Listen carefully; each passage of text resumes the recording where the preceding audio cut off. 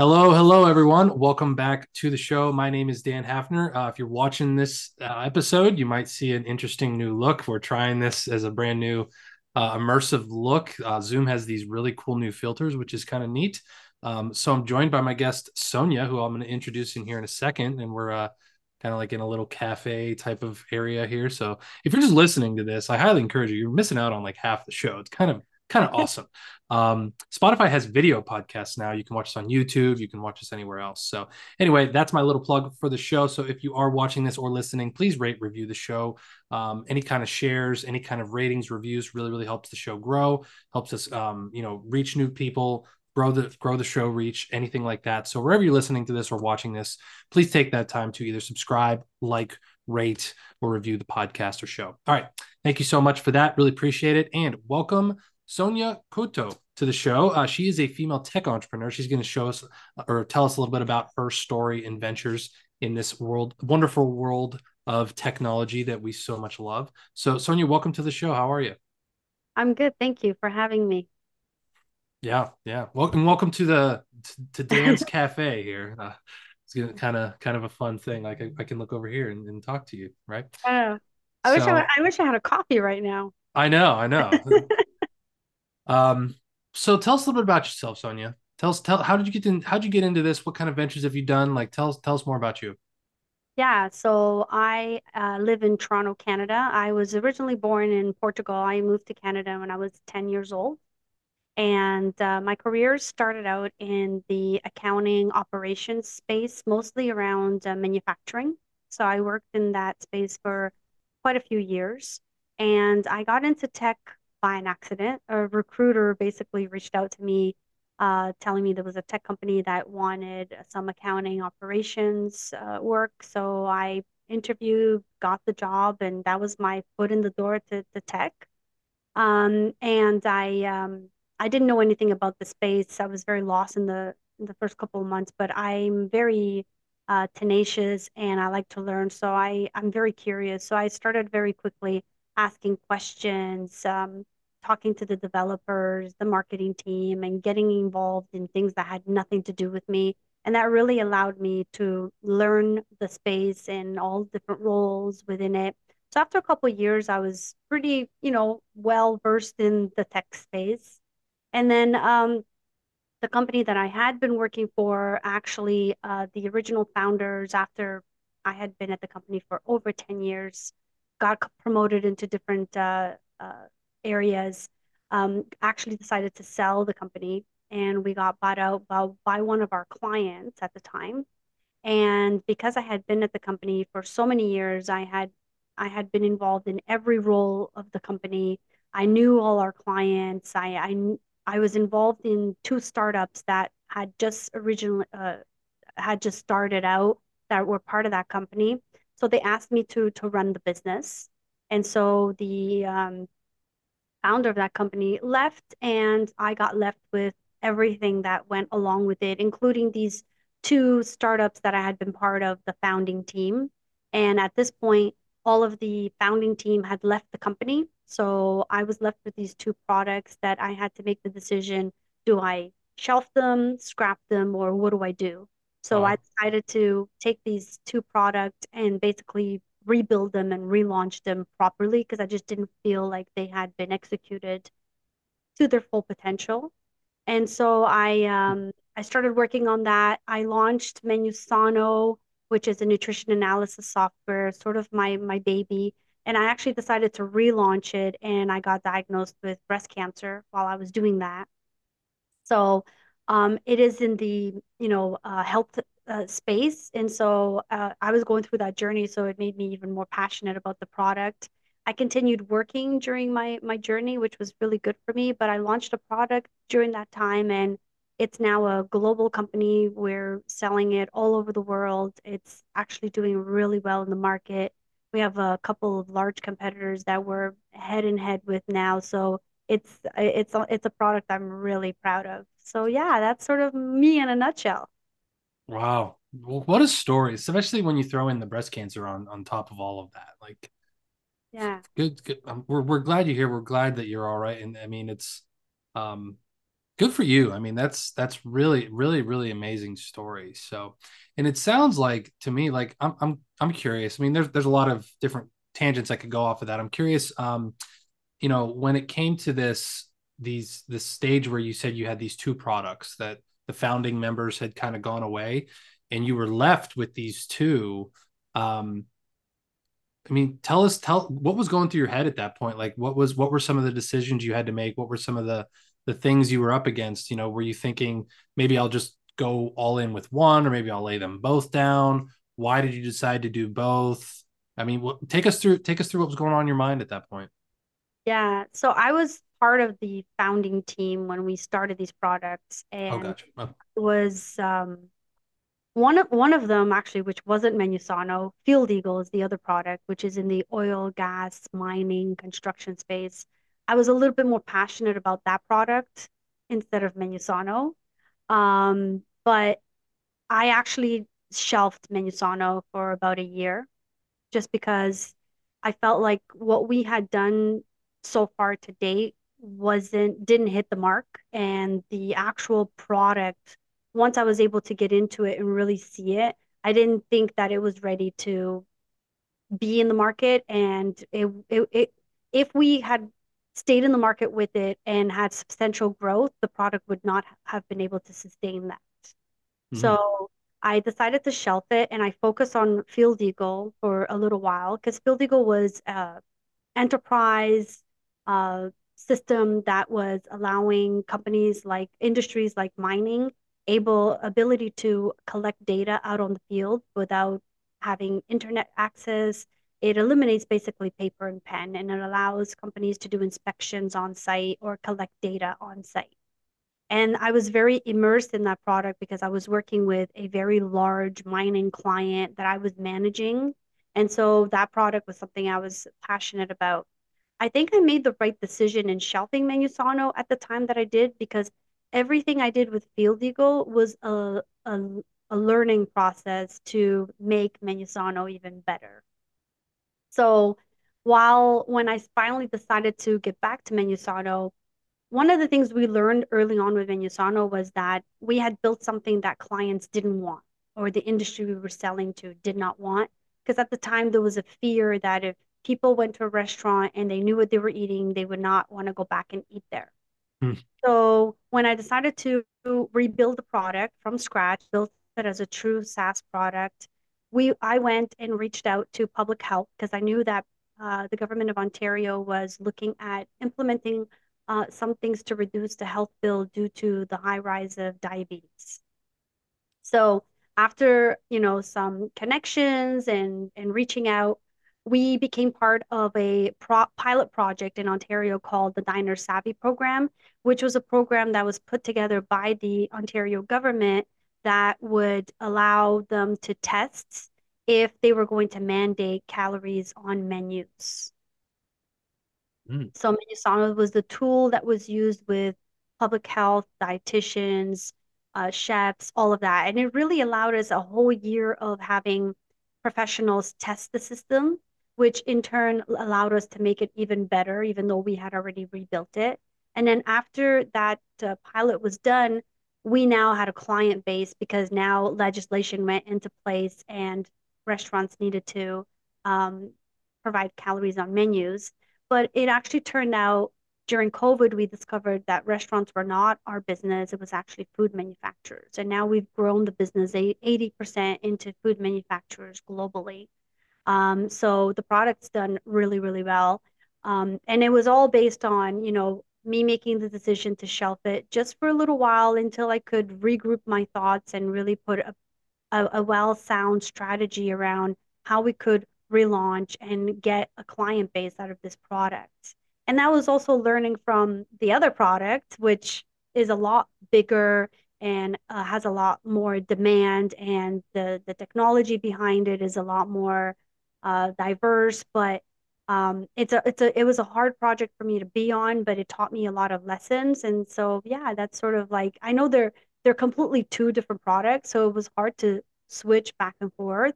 But I'm good at multitasking. I know a lot of people say they're not, but I am. I try. So yeah, it was just a matter of figuring out what I wanted to do, how I wanted to relaunch, what I didn't want to do that had been done in the past. And I do think that in the past, a lot of decisions were made by a team that was being reactive based on we have a fantastic idea, we can make $1 million. And when I took over, it was like, yeah, we have a great idea, but we didn't do enough of the research and the work to figure out how we're going to take this to market, how we're going to launch it and market it. There was all this work that needed to be done that had not been done prior.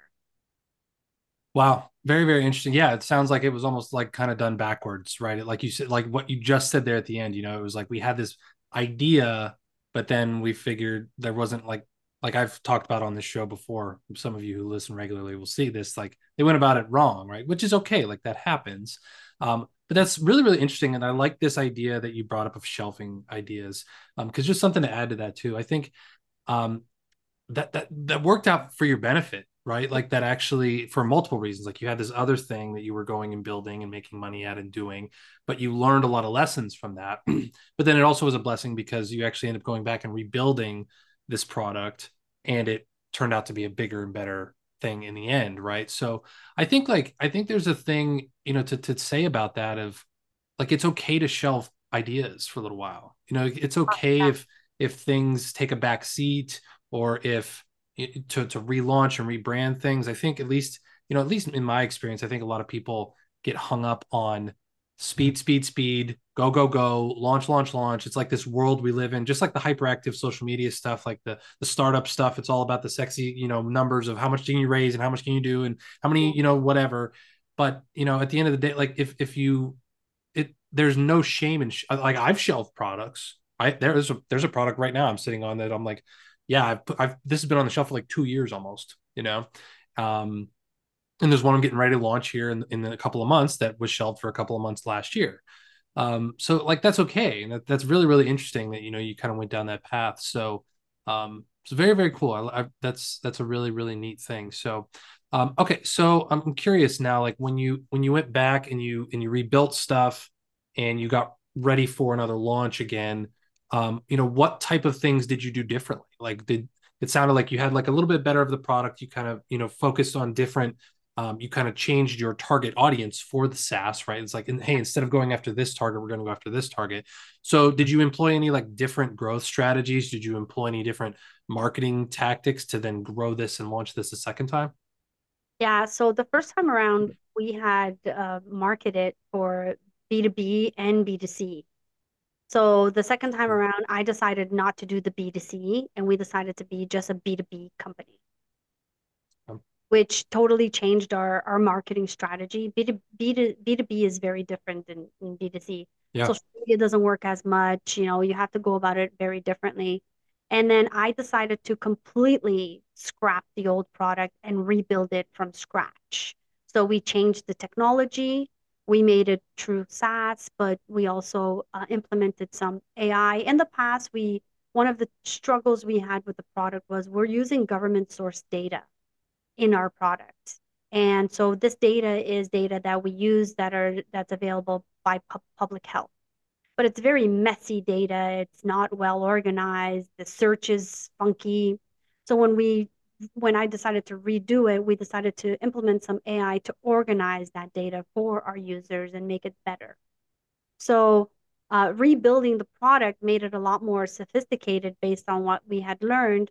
And then when we pivoted to food manufacturers, we built all of this functionality that's focused on how they run their business, how how they make and prepare food and package food so that we could provide all the labeling that they needed. So when we relaunched, it was also a pivot and it was very focused on the industry that we wanted to go to, which was food, but 80% manufacturers. We were still catering to restaurants and we have like cannabis labels and we have keto, we have all kinds of stuff, but we knew that this was our target, which was food manufacturers.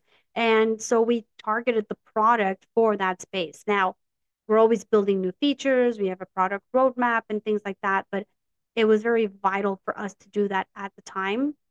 And that's why I chose to rebuild it because I knew that if we just shelved it and took it off the shelf and cleaned it up, it was not going to be sufficient, a year later. Technology changes all the time, right? So the technology we had originally built it in order for us to relaunch with it, we would have to do a complete, upgrade in that technology. And now there's like so much out there. And we've also built it with like an infrastructure that can withstand updates and building modules and things like that. So I feel like rebuilding it and relaunching it made sense because it gave us the opportunity to completely rebrand in the B2B space, bring in new technology, make the product better. I mean, one of the things that I get on a regular basis feedback from our customers is that they love the fact that the product is really easy to use. And Mm. that's because when we did the relaunch, we actually went into facilities and we worked with the people that were going to be using the product to see how they wanted to use it. Prior, we had this great idea. We said everybody's going to want this, and we built it based on our understanding of it. So, taking a step back and really having time to think about who's our target audience, learning more about that space, being involved in those industries so we knew how to speak the language and going in and understanding their workflows gave us way better market share for the product. Yeah. No, that all makes sense. Very interesting dynamic there. I like that. Very cool. Well, thank you for that.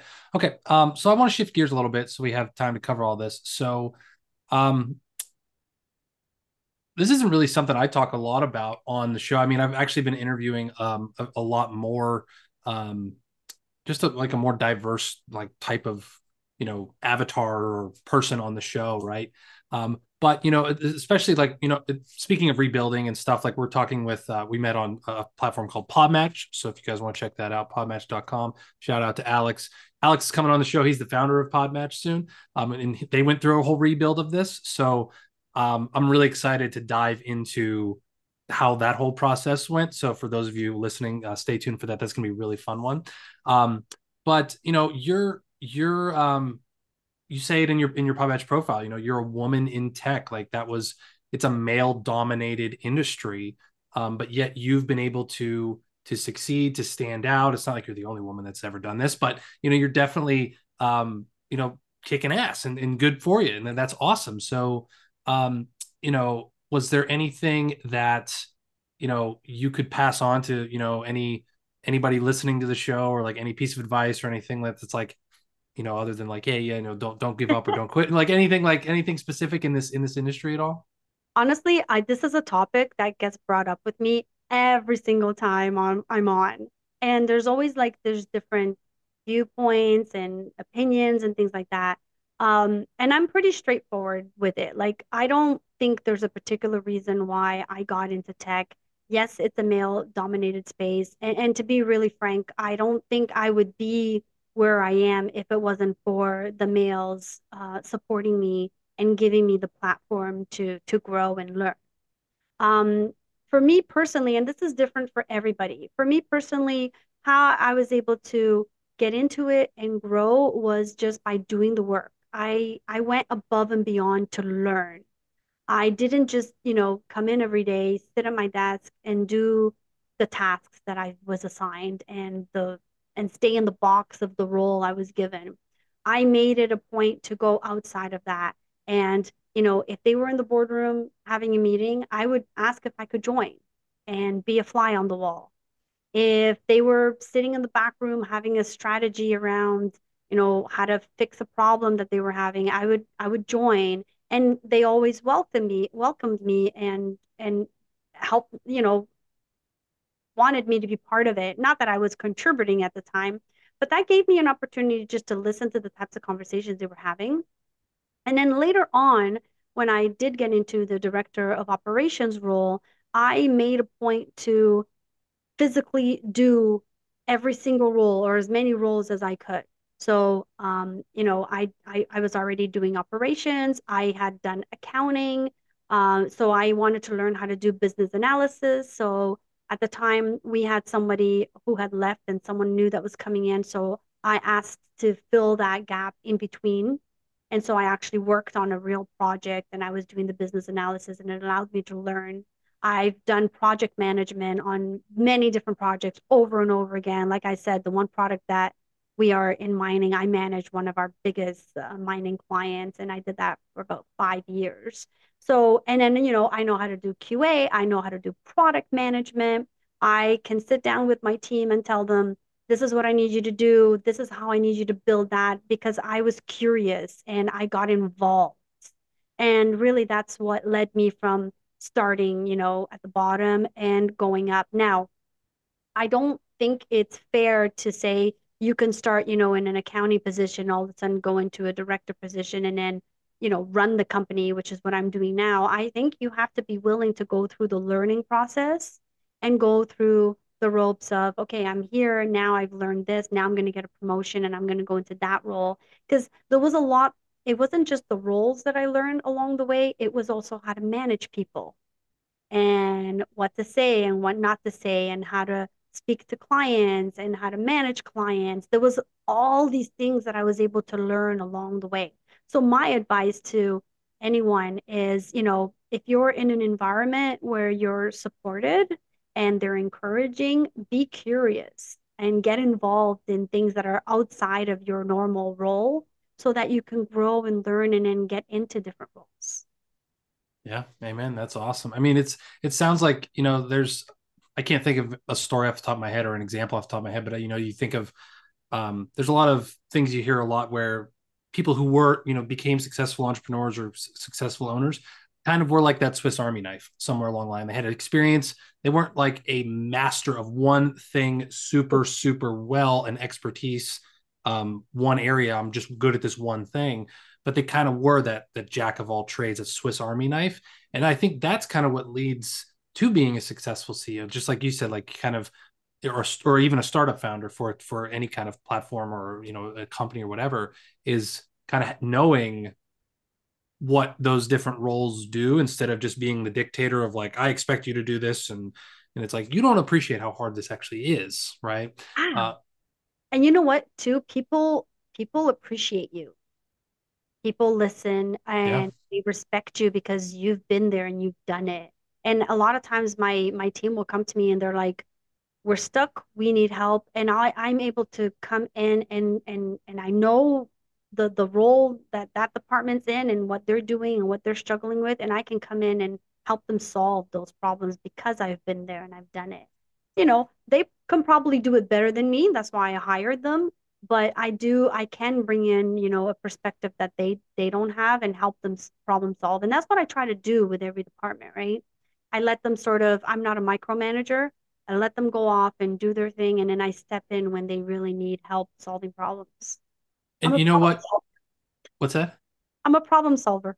Well, that's you couldn't have made a better segue for me to my last question. That was my last, well, not my last, my next question was, this concept of problem solving. You mentioned this on your Podmatch stuff. It's, can you explain to us like your personal process at least? Maybe there's a different process for different departments and larger people problems, but you've obviously faced a lot of complex challenges over the course of your career, whether it was building a new product or relaunching a product, or I can't even imagine the details of the oil and gas software and like all the different stuff. Like there's probably a lot that goes into it. So what's your process for like breaking down complex problems and then ultimately solving them? Keep it simple. Keep Yeah, it simple. I work with a team that of diverse individuals that, I love them to death, but they tend sometimes to overcomplicate things. And I find that in tech, that's a very common Yeah.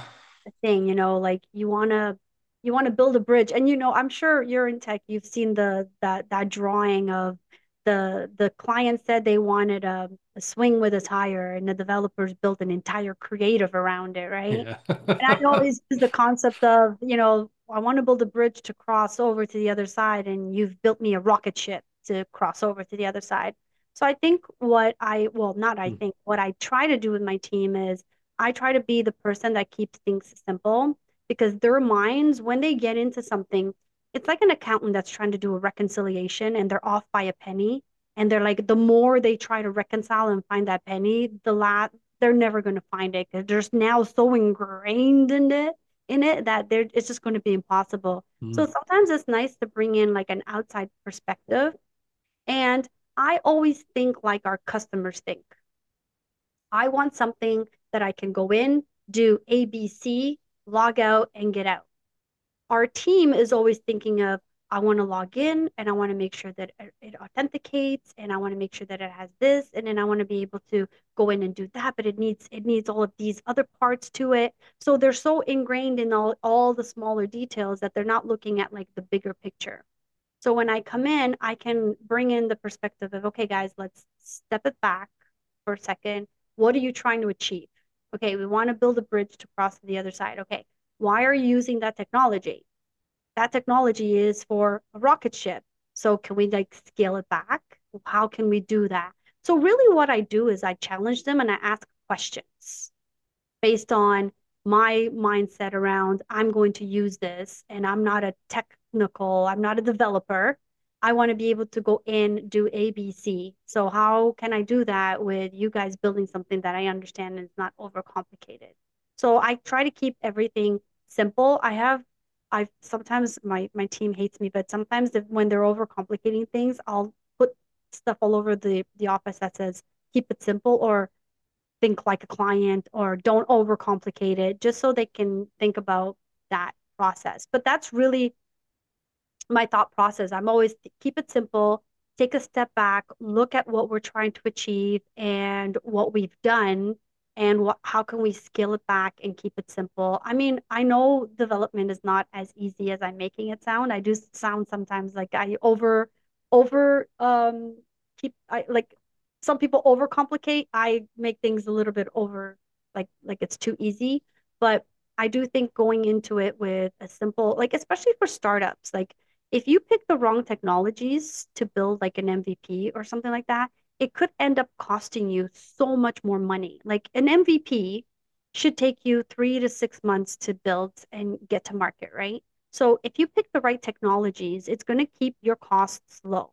Like, should you go with Azure, right, for your MVP? Azure is not cheap, right? Maybe not yet. Maybe we build a platform based on something completely different that's only going to cost us a little bit just so we can launch the MVP, get it to market, start getting client feedback. And then when we rebuild based on what we've learned, now it can be more robust, right? But you don't have to build something so robust right from the get-go because there's cost implications with that as well, not just overcomplicating it, but all that other stuff, right? And then when you're stuck to a particular technology or platforms or whatever it may be, your product's going to be around for the next 10, 20, 30 years. I have seen companies drop clients because they now have to bring up their prices because they're stuck on these platforms that they've built in and they're losing clients by the thousands. I'm actually going through a competitor of ours that's doing that now.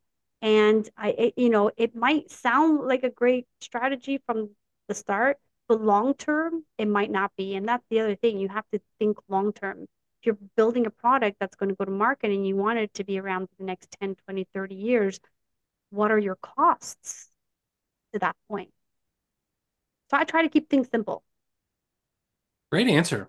Great answer. That's really really helpful. So no, I gotta say I'm even guilty as charged there. Like I see what you're talking about is I saw your face when I was saying it. yeah, because I kind of in the midst, and for those of you who followed the show, I've been kind of alluding to this launch of this new product that I'm coming up on, and I am because I'm doing it all by myself, and it's just like I want to just see if this works. I haven't hired anybody because I build my own stuff anyway, and I can see myself doing that around where like you like somebody like that can just come in and just I want to solve this thing and do this thing, and then that's it. But the developer mind is always thinking of like, well, we need this and we need this and this has to scale this way and this has to be and it's tough to switch between both of that, which is now why it's you see more of the value in a UX person, and then a QA tester, and the developer, and the business development people, and that kind of stuff. It's why when you really want, like really successful tech platforms, like you do need an entire team for this type of stuff, We because do. everyone's mind works differently. And that's where I find is like I have to switch from developer mode into client mode into marketer mode with this one specific thing that I'm doing. Yeah. So I kind of I get that 100% for sure. One of the things I always emphasize when I'm talking to founders or startups is documentation. And Mm, I find that most people don't know anything about it. First of all, they don't know the value. Like a business analyst's job is to basically document right. everything that you're going to build and hand that over to the developer to do. And now the developer's job is a lot easier. So I do think also like the documentation part is something critical that doesn't get done as often as it should. Yeah, 100%, 100% for sure. Um, wow. Very cool. Lots of cool nuggets in here today. This has been really fun. Okay, just one more thing I wanted to talk about, but and this is kind of more of a marketing type of question, not really like, inside of this stuff, but you know, um, tell us how you continue with this growth mindset. Like, when you have this, so you go back and you redo this tool, and you're ready to get going again. And you kind of told us a little bit what you did and stuff specifically. But then I'm like inside of just mindset around like how do you as a tech founder um continue to push the envelope even now that you've reached this level of you're a global company, you sell what you sell all over the world, you have big you're in the deep end, so to speak, right? Like you're swimming with the big fish.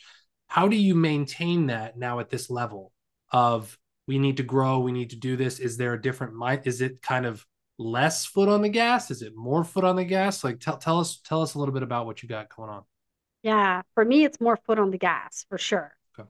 Um, One of the things that like I think is very valuable is the industry that you're in. Go to events for those industries. That's really where you're going to get to meet people and you're going to understand the ins and outs of those industries. Where do they go and look for their marketing? Like, should you be advertising in a magazine? Is online and SEO enough and pay per clicks and things like that? Or if that's not bringing you any value and it's not, substantially growing your business, what do you need to be doing? What are your competitors doing, right? So I think that's sort of that's something that I always try to do. And anybody who knows me knows I'm always at events. I'm always out and about, and I'm learning the lingo. One thing that I did late last year that I found really valuable, I started what I like to call our customer board. So product managers are in charge of creating the product roadmap, right? So for our products, I'm the product manager. I work with the teams, but I want to be in control of that. And our roadmaps are always based on, features that we want to build in the product, based on nice to haves. Oh, this is such a cool tool. Let's build it in. So I've turned it around and I've built this customer board that allows our paying clients to tell us what we're going to build on our roadmap, not us. We're just Nice. techies, right? We just want to build cool stuff. Yeah, let's put some AI because it's a buzzword. No, no, no. I've taken it completely back and I said, okay, how can we keep growing? Well, we're going to keep growing by building things that are valuable to the industries that we're in and to the clients that we're already servicing. Your best clients are your existing clients. So we can now have the opportunity to even upsell to our existing clients and bring on new clients. So the roadmap that we build for each quarter is always based on, you know, 10 items that our clients are asking for, and then we'll do one item that's our nice to have. That's going to, give the product some what I call fluff, right? So it could Hmm. be AI to make it easier for the client. But at the end of the day, if we build an AI tool that's going to make search functionality easier, does that really bring the client value, or is it having this one piece that they just click a button and it does what they need, right? So I've started this board and I'm getting really good feedback. from clients. Also, another thing that I still do, and every time I go to a meeting, customers are like, "Oh, you're here." I try to attend all of our demo meetings with our salespeople.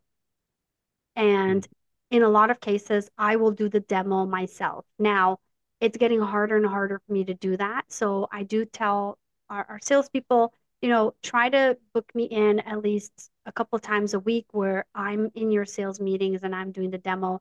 And that's because I want to hear what customers are saying. I want to hear the feedback of what they said of the demo. Were they looking for something that we didn't have? And whenever I show up to these meetings and they introduce me, customers are like, "Oh, you're the founder of the product and you're here." And I'm like, "Yeah, I want to be engaged and I want to know what you're thinking." And they really appreciate that because then there's a person behind it. But I Yeah. think it's really, taking the time to understand what our customers want, not just building cool tech. That's a really cool idea. I like this customer board idea. I mean, so just like a more logistical question inside of that, like how do you get that from clients? Is it just you being observant in those meetings of, hey, they say they want this, they want this, they want the other thing? Is it like an actual thing in the software where they can submit a feature request? In Combination of all that. Okay, We okay, have something in the software where they can submit the submissions. Then there's the meeting. So our salespeople will take notes of things they're looking for and send it to me. I'll take it from the meeting as well. But in our newsletters, our monthly newsletters, we have a customer board section where we tell them the things that we finished, the things that we're working on now, and the things on the list from the board that we're going to be working on next.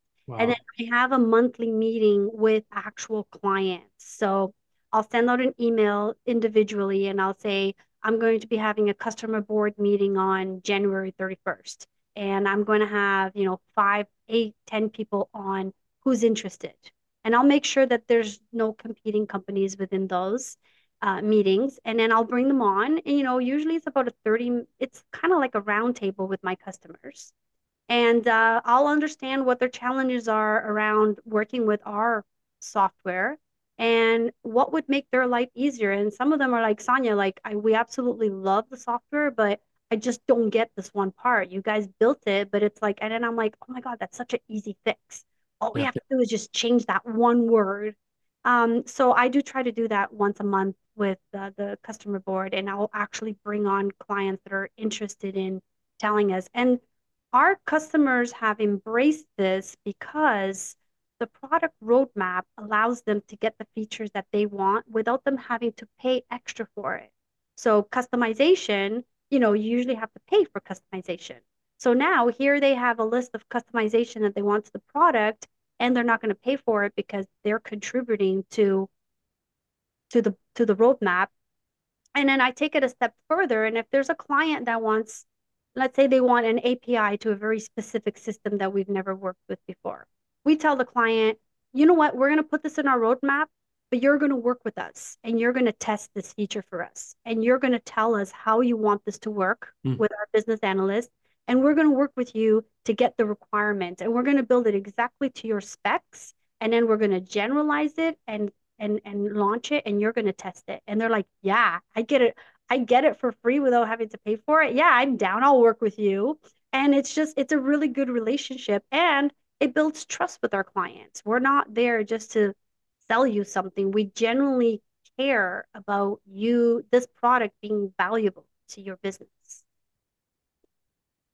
I love that idea. Like I'm infatuated with that. I really kind of want to figure out a way to do that in the next platform that I'm launching too. Like that's really because we all are familiar with like the board of a company. It's like the big secret cabal in their hoods and like no, you know what I mean?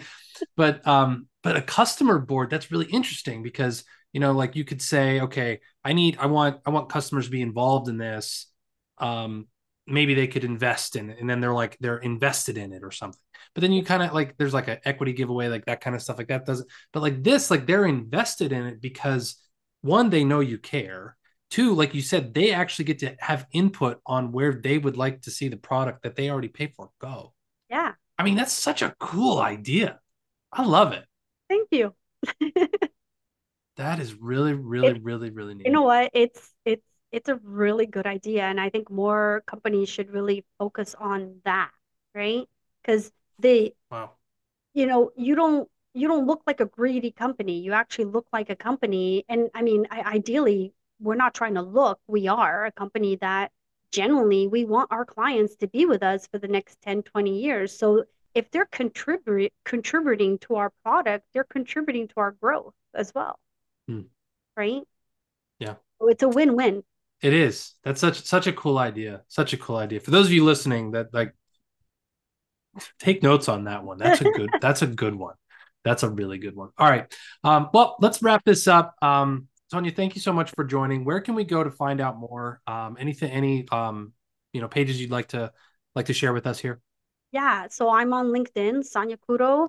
I have a website where you can access all of my information. So it's actually soniacouto.com. So it's SONIACOUTO.com. And there I have links to all my other companies, sites, podcasts, everything. So yeah, and hit me up. I always message people back. Don't feel afraid to reach out. Awesome. Awesome. And for those of you listening or watching this show, or those links will be in the show notes as well. So, well, once again, thank you, Sonia, for coming on. Really appreciate it. This was really, really fun, really interesting conversation. Thank you for coming on. Hope to have you back someday. So, thank you so much again. Thank you all for listening. Really appreciate all of you and your loyal support. Please, if you're still here, please share this with at least one person. That's always my mission for everyone. Share it on YouTube, share it on Spotify, Apple Podcasts, wherever you are listening to this show. More and more people have been giving us really good feedback on how the show's going, the structure of what we talk about, all the content, all the guests. So we're just really trying to grow this to as many people as possible. So thank you very much, Sonia. Really appreciate you coming on, and we will talk to you guys in the next episode. I'll see you there.